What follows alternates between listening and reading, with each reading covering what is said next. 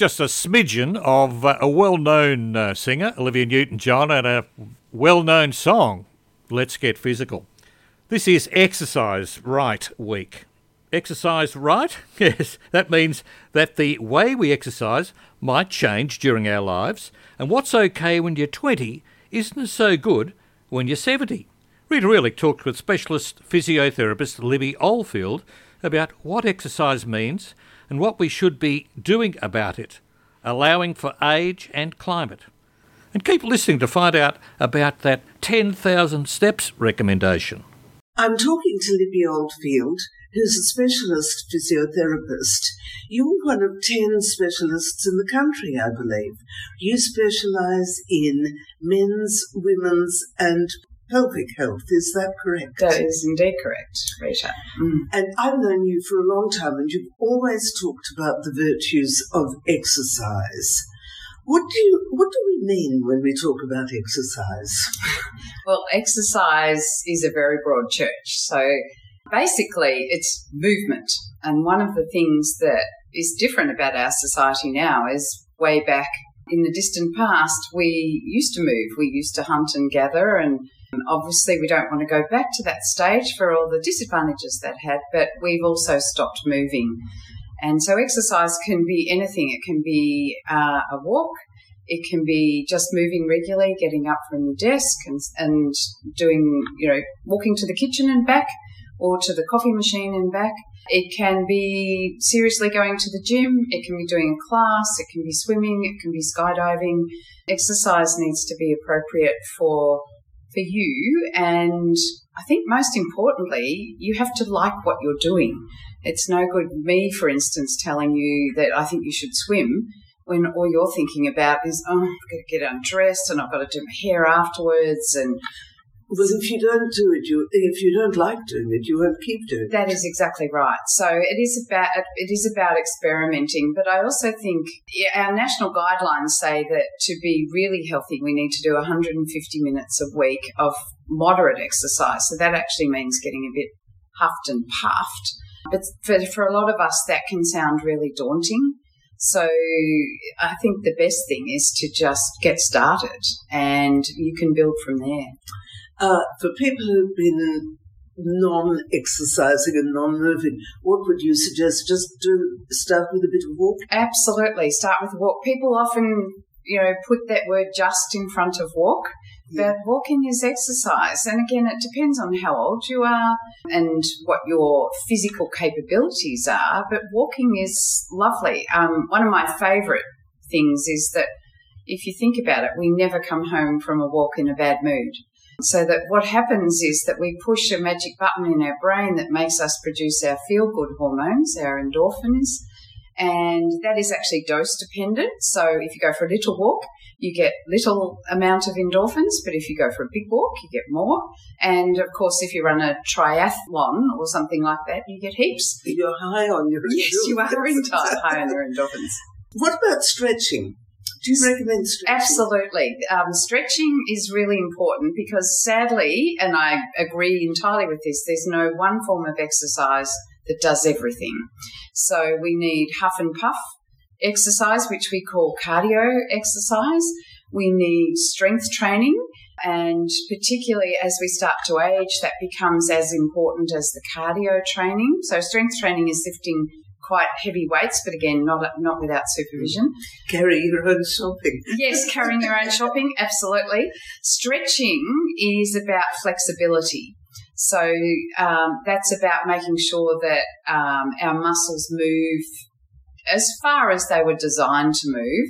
And that's probably a bit different from when you're 20 to when you're 60, for instance. But one of the things we do know with stretching is that it's important to do it at the end of things, not at the start.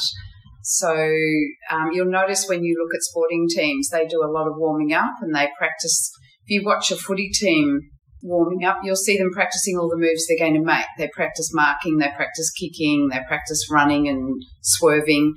And that's warming their bodies up and making sure the muscles are working at their best. But then at the end, when they finish their game, they'll go into their rooms and they'll do a bit of a slow move to warm down and then they will stretch.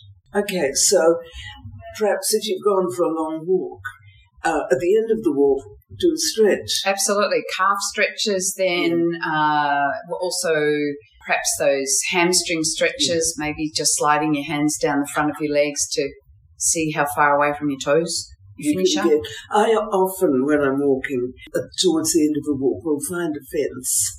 Absolutely. And just lean against it at about 45 degrees, so I'm stretching my calves. Absolutely. Calf stretches are really important because they do tighten up, and if they tighten up, the thing that affects is our ability to lift our toes out of the way each time we take a step.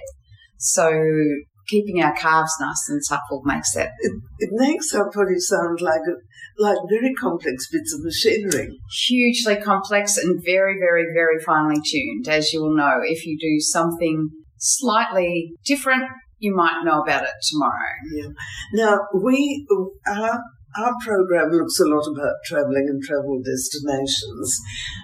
Are there different exercises or different ways of keeping fit in different climates? Yes. Well, the first thing about travel is that it is fun and it's different to home. So I always think it's a good idea not to actually hope to replicate what you do at home. I think most of us would agree that we probably walk a lot more if we're travelling, so that's good exercise. We also probably do a lot more sitting. We do sitting on long flights because we live in Australia and to go anywhere. So moving regularly on an aeroplane, for instance, is critical, and you'll notice that the airlines have worked that out as well. But every time you get up to go to the toilet, you can do calf stretches against the bulkhead. I have a favourite roll-down exercise that I do where I use the bulkhead to lean against and I roll forwards. Then when you're actually travelling, you've always got a floor or a bed, and you can do some simple bridging exercises or, again, these roll-down exercises plus your calf stretches. So, again, it's just regular moving. Even on that proposed flight from Melbourne to London, than which I can't think of anything worse than being... They are talking about having a wellness zone on that, though. So I think that flight is not going to be for people like me who travel economy, but it's going to have a separate area, I think, where you will be able to lie down and stretch and do some more exercise-based things. Which is, in a funny way, a duty of care from the airline. Hugely a duty of care, because in that they don't actually want people sitting still for that long.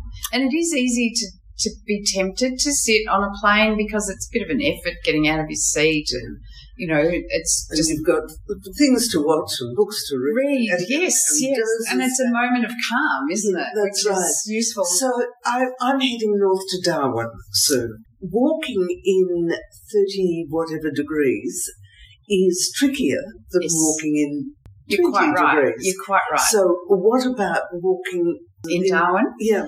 I do know Darwin very well, so I know what that's like. The first thing to think about is making sure you're well hydrated.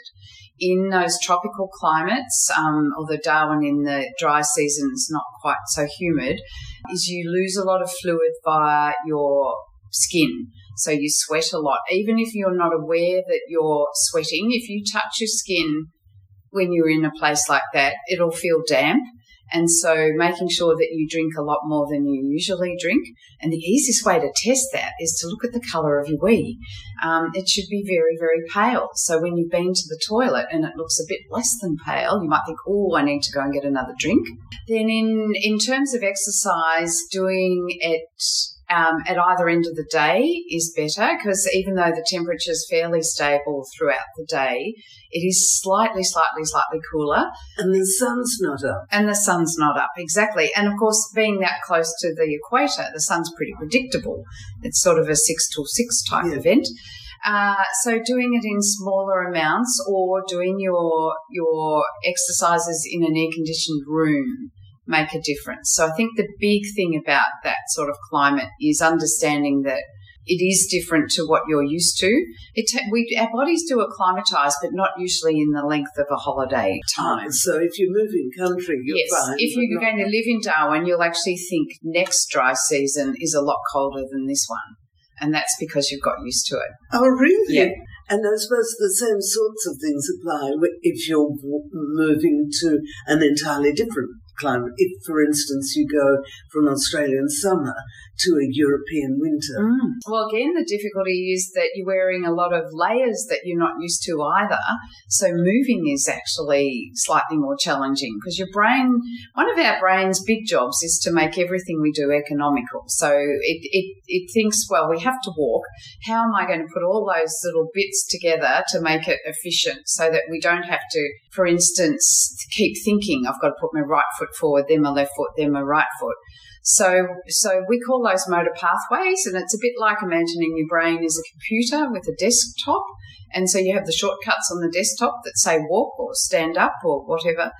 But when you're using that desktop in a country that they say in Europe in the winter, your desktop's saying, you know, you can move your foot this far, but then you go to do that with all your clothes on, and you think, oh, that's so you do manage it, but your brain is slightly out of kilter. So you have to work a bit hard. You have to do it more consciously. Just like, yes, and you also need to remember the reverse from being in Darwin, if you like, that your muscles are going to take a bit more time to warm up, that they're going to be cold, and you won't be as quick at doing the things you normally do as efficiently. You will get there because your brain's also very clever at adapting. Yes. Now, one more question. Everyone keeps talking about doing 10,000 steps. Is there any validity to that? No, that was originally a Nike American advertising campaign. They plucked 10,000 out of the air. So the real figure's thought to be round about 8, but we actually do about 2,000 a day if we do nothing, like we're just in our normal walking and things like that. So if 10,000 steps is a useful goal for you and that makes you go for that little extra walk, it doesn't hurt. No, and for instance, all the devices that we now have that measure our steps have another effect on our brain as well. You can look at that at, say, 6 o'clock at night and think, oh, I've only got 1,000 more steps to do. And that will make you go for an extra little walk around the block or something like that. So in that sense, having a target is really, really useful. But there's nothing magic about 10,000. Okay, so the simple message about exercise is keep moving. Absolutely. And keep all of you moving. Absolutely. Libby Oldfield, thank you very much. That was Rita Erlich in conversation with physiotherapist Libby Oldfield.